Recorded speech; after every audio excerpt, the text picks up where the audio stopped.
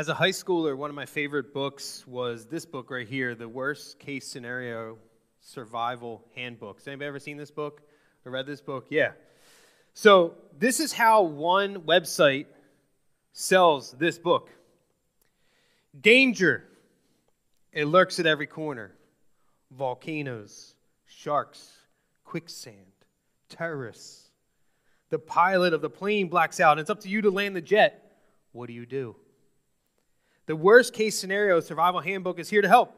Jam-packed with how-to, hands-on, step-by-step, illustrated instructions on everything you need to know fast, from defusing a bomb to delivering a baby in the back of a cab, hopefully not at the same time. Providing frightening and funny real information, this indispensable, indestructible, pocket-sized guide is the definitive handbook for those times when life takes a sudden turn for the worst. The essential companion for a perilous age, because you never know. So recently I was shopping at Target and I saw this book and I bought it for my boys because you never know. Now, I highly doubt that by reading this book once or maybe twice, that if a pilot blacks out while I'm on a plane, that I'm going to know what to do.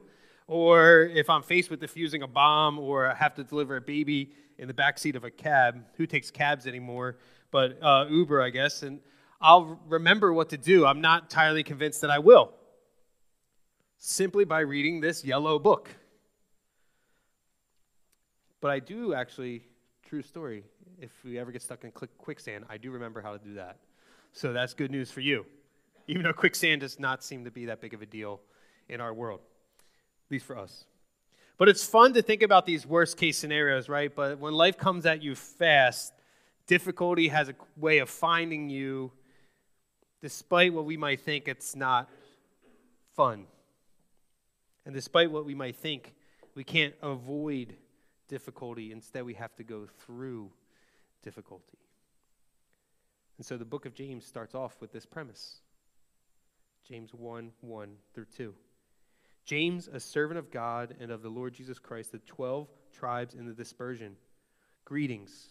Count it all joy, my brothers, when you meet trials of various kinds. Like, how do you do that? Count it all joy when trials come? This letter is written by James. There's a lot of theories as to who James is, but it seems to be the primary one that most people believe that who he is James, the brother of Jesus. So it's remarkable that he refers to himself as servant of God and the Lord Jesus Christ. I don't know about your brothers, but I don't really see any of them as God and Lord. But regardless, James does. And James is the apostle that oversees the Jerusalem Council in Acts 15. And true story, if you read the Greek, his name is not James. His name is Jacob. I'll give you a guess who changed his name into James. King James, when he did his Bible translation. So King James is not as flawless as people would like to make you believe. His real name is Jacob. So Jacob, this brother of Jesus, writes a letter, and it's a general letter. And the reason why we call it a general letter is because it's not written to a specific church like Romans or Philippians or Colossians, but it's one that would have been passed around to all Jewish Christians, the 12 tribes, who fled because of oppression from Jerusalem and are now living outside of Palestine, spread across the Roman Empire, in the dispersion, he calls it. And James writes to them, realizing their experience as far as Christians go, as far as they've come, has brought them difficulty, right? If they weren't Christians, they would still be allowed to live in Jerusalem, and they'd still be allowed to live in Palestine, but because of their Christians, they now have to go outside. They had to flee their household, and that puts them in new situations with new difficulties and new temptations. And he doesn't tell these Jewish Christians, did you notice this? To just slap on a smile and act like everything's okay. He won't tell them to see the silver lining in it all. Hey, it's good news. You know, you had to flee your house and left all your friends behind and your job behind, and now you're living in a place that you're not used to. Hey, that's cool. New experiences, right? No, he doesn't do silver lining stuff. Instead, he invites them to see difficulty the way God sees difficulty. It's interesting that this is the Holy Spirit works this way sometimes, that the first song is, God, I look to you. You're where my help comes from. Give me vision to see things like you do. James is saying, see difficulty like God sees it. And when you do, you can stand firm and have joy in standing firm in the midst of it. So what I want us to understand today is that we must see difficulties in our lives the way God sees them so we can stand firm in them. You have to see difficulty the way God sees it. And God doesn't say avoid it. God said, we're going to have to walk through this, that I've permitted this, that I've allowed this. But I want you to see it the way I see it. I'm trying to teach something to you. I'm trying to produce something in you. And James tells us exactly how to do that, how to stand firm. He says 3 things: request wisdom, be patient, and have faith. Look at James 1, verse 3 through 4. He says, for you know that the testing of your faith produces steadfastness. And let steadfastness have its full effect, that you may be complete, perfect and complete, lacking in nothing. What James is saying is God uses difficulty to test your faith and produce steadfastness in you. Steadfastness is the word hypomone. There's multiple words that kind of get the same thing, but hypomone is the word that he's using here, which means heroic, brave patience. Is the person who under a siege of trials bears up and does not lose heart or courage. And so the example we have in the Bible of hypomone is Job, who's Satan, with God's permission, takes everything from. But Job remained hypomone. James even draws this comparison later in chapter 5, verse 11. He says, behold, we consider those blessed who remain steadfast. Hypomone. You have heard of the steadfastness, hypomone, of Job, and you have seen the purpose of the Lord, how the Lord is compassionate and merciful. Like Job, we're called to have heroic, brave patience, to not lose heart or courage in difficulty, because God is using your difficulty, my difficulty, to produce steadfastness in us.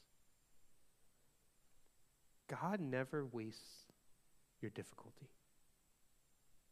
He never wastes your suffering. He never wastes your tears. He never wastes your pain. There's never a difficulty in your life that God does not use. It doesn't mean you see it right now, but he's saying, I'm using it. In his sovereignty, he permits it. But in his power and his grace, he uses it. So he uses it for what? Romans 8:28 says he uses it for our good. So we might think of Joseph in Genesis, who was sold into slavery because his brothers were jealous of him. And then he's thrown into prison on false charges. And many of us would give up at that point. Oh, where's God? He's not here. I'm out, whatever. Forget this. But Joseph, by God's grace, becomes second in command in Egypt. He holds faithful to God. He holds fast to God. He stands firm. And he gets to this place where he now is second in command of all of Egypt. And what happens is, as the story progresses, his family is, just like the whole region is hit with famine, his family begins to starve because of the famine. The same brothers who sold him into slavery come to Egypt. And they find Joseph in charge, but they don't recognize him.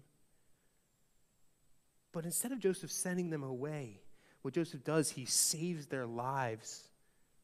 And he invites them, as he reveals himself to them, that he invites them to spend the rest of their lives in Egypt with him. And after their father dies, after Jacob dies, they were afraid. The brothers were afraid that Joseph would now take the opportunity to take vengeance, take revenge on us. But Joseph points out this in Genesis 50, verse 20. As for you, you meant evil against me. Satan may mean evil against you.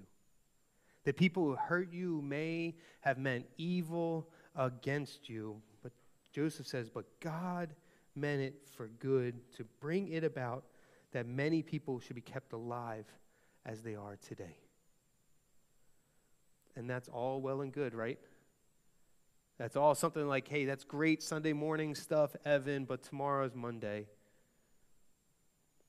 And my difficulty is going to be there waiting for me. So how do we stand firm? How are we steadfast in difficulty? First, request wisdom. James 1:5 says this, if any of you lacks wisdom, let him ask God, who gives generously to all without reproach, and it will be given him. We must ask God for wisdom if we're going to stand firm in difficulty. Godly wisdom, biblical wisdom, is very practical. It's very down to earth, and what it does is it gives us insight into God's will and ways. So wisdom, when we're asking God for it, helps us see our difficulty the way God sees it. And so when you're going through a hard time and you need insight into what he's doing, what God is doing, James says, ask God for wisdom. But don't doubt that he'll give it to you. So he says in verse 6, picking up again, but let him ask in faith with no doubting. For the one who doubts is like a wave of the sea that is driven and tossed by the wind. For that person must not suppose that he will receive anything from the Lord. He is a double-minded man, unstable in all his ways. What James is not doing, James is not rebuking the person who occasionally doubts or goes through seasons of doubt or falls into sin. If that was the case, nobody ever would get wisdom. Okay? He's rebuking those who aren't sincere when they ask God for wisdom. Picture this. If you're on a ship, right, and you're out in the middle of the ocean, and it's storming outside, and you go out on the ship, and the storm comes, and the wind and the waves get so high that they toss you overboard. What will you do in that moment? You will cry with all sincerity to the people on the ship to toss you a life preserver. And when they toss it to you, you'll hang on to it, and you're going to hang on to the life preserver for dear life. It's a sincere request because you believe there's the only thing that would save you. And so what James is saying, when the wind and the waves of difficulty come, godly wisdom is the life preserver that keeps you from drowning. And if you truly believe that, you're going to cry out to God to toss you the life preserver. That's what he means. He's saying be sincere about it. Actually see God's wisdom, see biblical wisdom as the thing that will save you and rescue you. But if you're like me, you call out for godly wisdom, but you believe it's your wisdom and your strength that will get you out of the mess. And James says, Evan, when you do that, you're double-minded. And you shouldn't expect to get anything from God. Now, God's gracious. Sometimes he'll give you stuff even when you do it the wrong way. But we shouldn't expect it. Too many of us try to swim and tread water, hoping you'll find your way out. Sure, the wind and the waves toss you overboard, but I'll just tread water. I'll do it. I'll be able to pull myself out of here. No problem. And the question is, how long can you tread water? Think about your life right now. If you're using your wisdom and strength, how long can you do that? How long can you keep your head above water in your difficulty?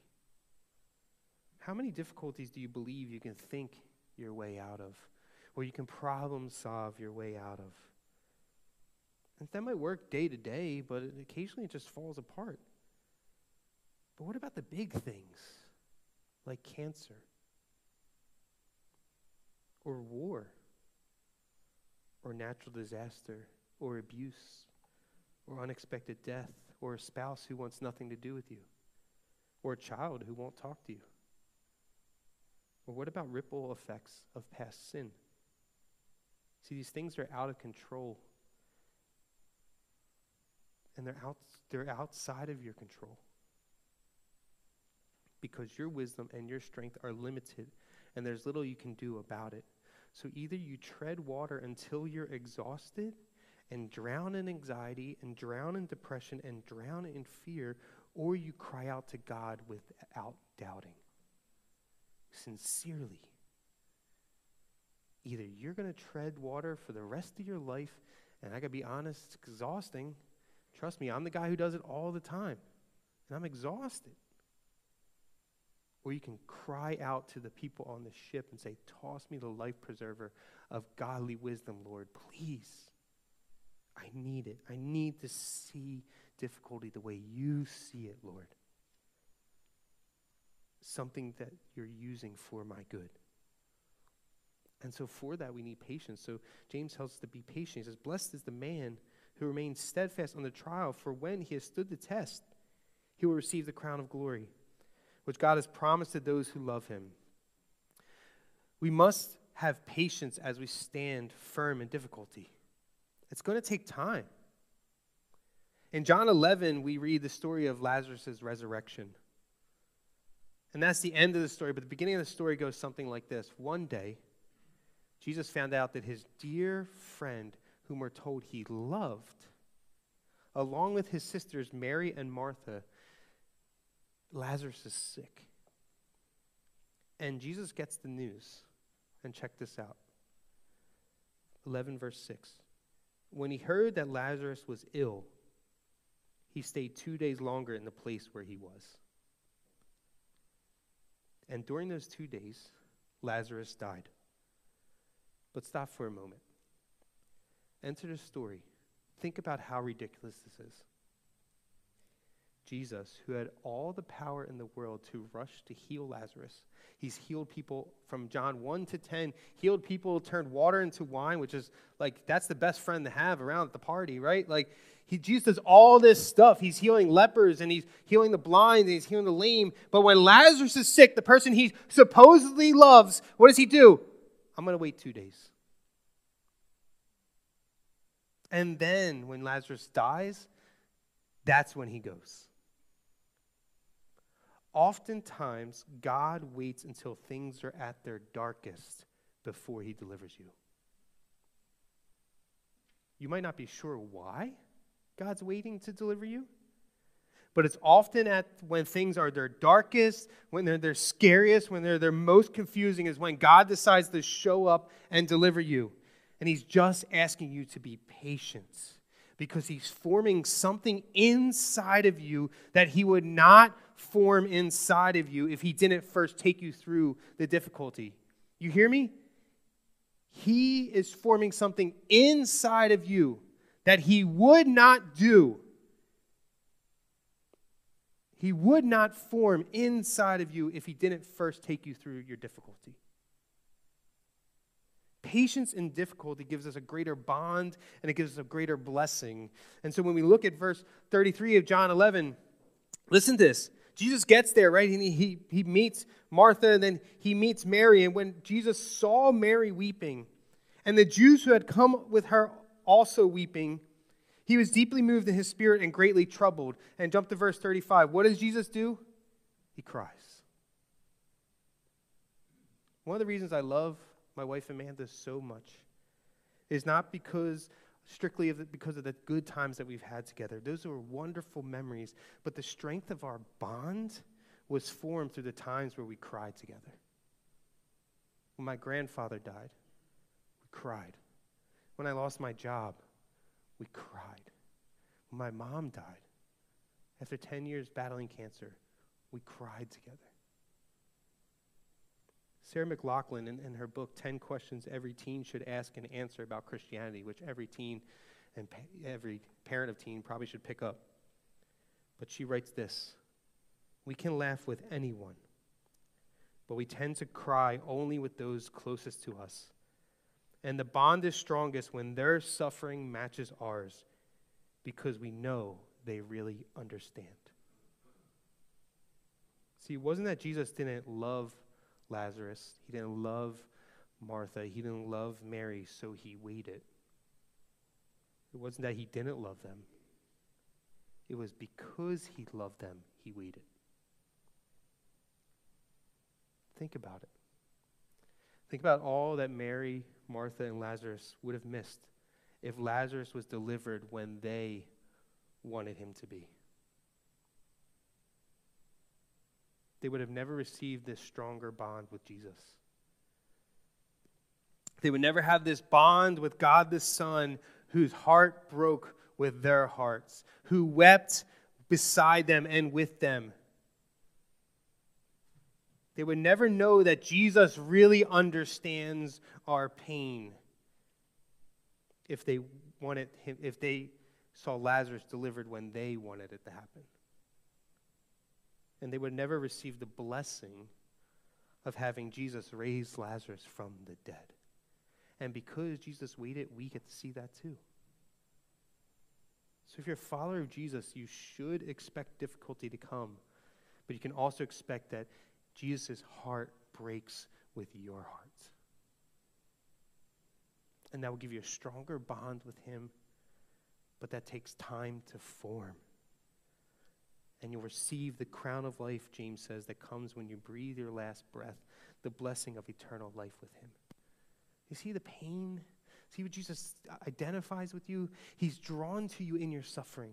That's the difference between all gods, but God revealed to us in Jesus, that our God is drawn to our suffering. And his heart breaks with ours. And then he says, I will carry you through this difficulty, and I will carry you through life. And when you breathe your last breath, when this difficult life for you is over, I will also be there too. See, it's not that God doesn't love you, which is why he allows difficulty to come into your life. It's because he loves you that he does. In their book, The Coddling of the American Mind, how good intentions and bad ideas are setting up a generation for failure, the authors Greg Lukianoff and Jonathan Haidt write that there's 3 great untruths we're teaching our young people. Number 1, always trust your feelings. Number 2, life is a battle between good people and evil people. You're the good people, they're the bad people. But the one I like to focus on is the third one, which is actually the first in the book. What doesn't kill you makes you weaker, is what we're teaching young people. And they draw this image of a flame that should speak to all of us. Wind will blow out a candle, but it energizes a bonfire. And through research, they show how the danger of safetyism, they call it. They say safetyism refers to a culture or belief system in which safety has become a sacred value. Safety trumps everything else, no matter how unlikely or trivial the potential danger. Safety trumps everything. Think about it. We do it all the time. Hey, be safe. Hey, drive safe. And applying safetyism to young people creates this feedback loop, they say. This is all based on research. Kids become more fragile and less resilient. Which ends up happening is then it signals to adults that they need more protection, which makes them even more fragile and less resilient. And then parents, what they do, and adults, what they do is then we got to protect them even more, and that makes them even more fragile and more resilient. What I bring this up, the reason just to say, is that you're a bonfire, not a candle. Your kids are bonfires, they're not candles. We often see difficulty as something to avoid, but like our immune systems, we have to go through difficulty. And God, by allowing us to go through it, he produces in us the ability to stand firm, and he grows this resilience in us, in difficulty, that going through small difficulties will help us handle the greater ones.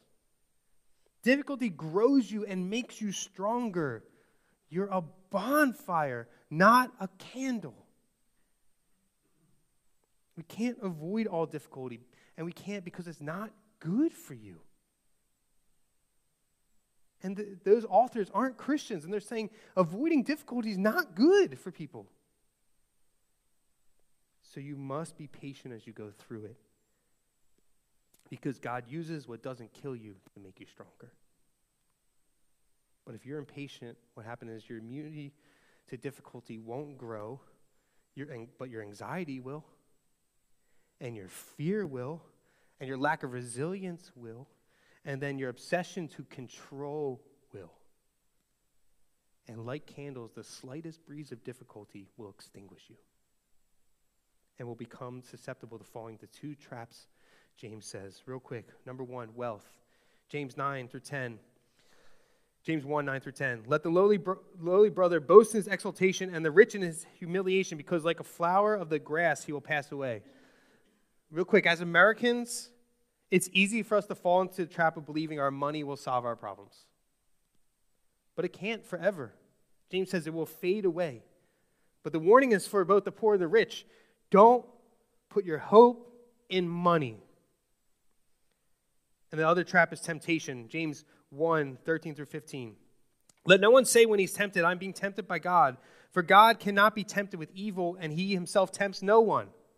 But each person is tempted when he is lured and enticed by his own desire. Then desire, when it has conceived, gives birth to sin, and sin, when it's fully grown, brings forth death. Douglas Moo says this in his commentary in James. He says, a trial is an outward circumstance that can pose difficulties to your faith. Trials are outward circumstances that can pose difficulties to your faith. A temptation is the inner enticement to sin. God in his love has you go through difficulties, these outward things that pose difficulties to your faith, but he does not inwardly entice you to sin. So, for example, God may have given you access to the internet while your spouse is asleep. That poses a difficulty for some of you. But he didn't inwardly entice you to look at sexually explicit material online. He didn't do that. God may have placed you next to the smartest person in class for the test you didn't study for. He didn't make you not study for the test, but he put you next to the smartest person by his sovereignty. God, for some reason, did that, but he didn't inwardly entice you to copy that person's answers. God may have given you a brain to find a not so honest, but won't get you audited move while filing your taxes. But he didn't inwardly entice you to lie on TurboTax. And when we fall into temptation of wealth, the trap of wealth or temptation, they lead to death. Yes, spiritual death, but also relational death, emotional death. Like if you look at pornography, your marriage will die. You give in to cheating on your test or lying on your taxes, your integrity dies. Put your hope in money, the economy crashes, your hope dies. Here's the point, James is saying. Don't rush the process of what God is doing in you. Be patient. And then he says, have faith. Look at verse 16 through 18. Do not be deceived, my beloved brothers. Every good gift and every perfect gift is from above, coming down from the Father of lights, with whom there is no variation or shadow due to change. Of his own will he brought us forth by the word of truth, that we should be a kind of firstfruits of his creatures. Have faith that God is using your difficulty to mature you. All good gifts, like wisdom, patience, and faith, are gifts from God for the purpose of helping you get through difficulty and become more like Jesus. Pastor Kyle pointed us to Hebrews 12 on Ash Wednesday, and we're told this in Hebrews 12. Jesus stood firm, and the same word is hippomone. He stood firm in the difficulty of the cross. He stood firm in rejection by men to rescue us from sin, and now we can look at his hippomone, and hippomone ourselves. We can look at him standing firm, and we can stand firm ourselves. And if we see difficulty as God sees it, we'll even see difficulty as a gift. Have faith that God's doing something in you that will make you more like Jesus. I'm not saying it's going to feel good. I'm not saying you're going to understand it. I'm not saying any of that. I'm not saying toss on a smile, fake it till you make it, look at the silver lining. I'm saying God is doing something in you that I can't even see, that you can't see, that your friends might not be able to see, but God is doing something in you. Have faith that he's doing what he says he's doing. I mentioned this quote a million times, the best quote on faith I've ever found by Tony Evans. Faith is acting like God is telling the truth. So act like God's telling the truth. I'm using your difficulty. I'm using it. So instead of seeing difficulty as something to be avoided, we should expect it. See, you and I live in the most powerful, richest nation of all time. Our medicine, our technology, our resources, not bad things in and of themselves, but they give us a false perception that we can control our lives and we can avoid difficulty. And that's actually destroying us. That perception is destroying us. And what happens is we have become an incredibly anxious society because of it. But when we see difficulty the way God sees it, we come to expect difficulty. We'll know that he'll use it. We know that we'll get this greater bond with Jesus in it, that we will be blessed with eternal life for when we go through it, and we hold on to Jesus, and we won't grow in anxiety, but we'll grow in our ability to stand firm. So as we close, here's what I'm just challenging you to do. See things as God sees them. See your difficulty as God sees your difficulty. And that for many of us is this realization, difficulty doesn't mean you're doing something wrong. You hear me? It doesn't mean you're doing something wrong. At least not always. If you're a follower of Jesus, it likely means that you're doing things right. If you're coming to expect, if Satan's attacking you, it's probably because you're doing something right. If you're beat up by life circumstances, it may be because you're doing something right. So don't let others tell you that you're doing something wrong. Or even tell yourself that you must be doing something wrong if you're going through this difficult time. Look, examine your heart.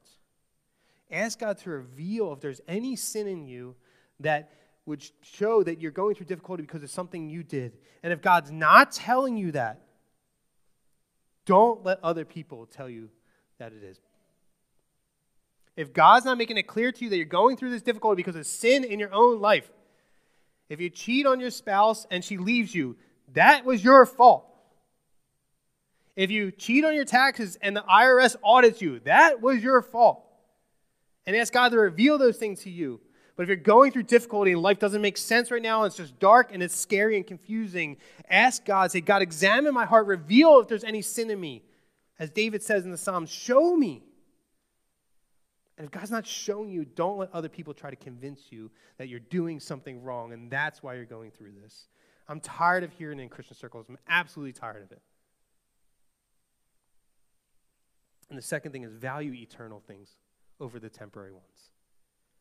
Revelation 2:10, Jesus says this to the suffering churches.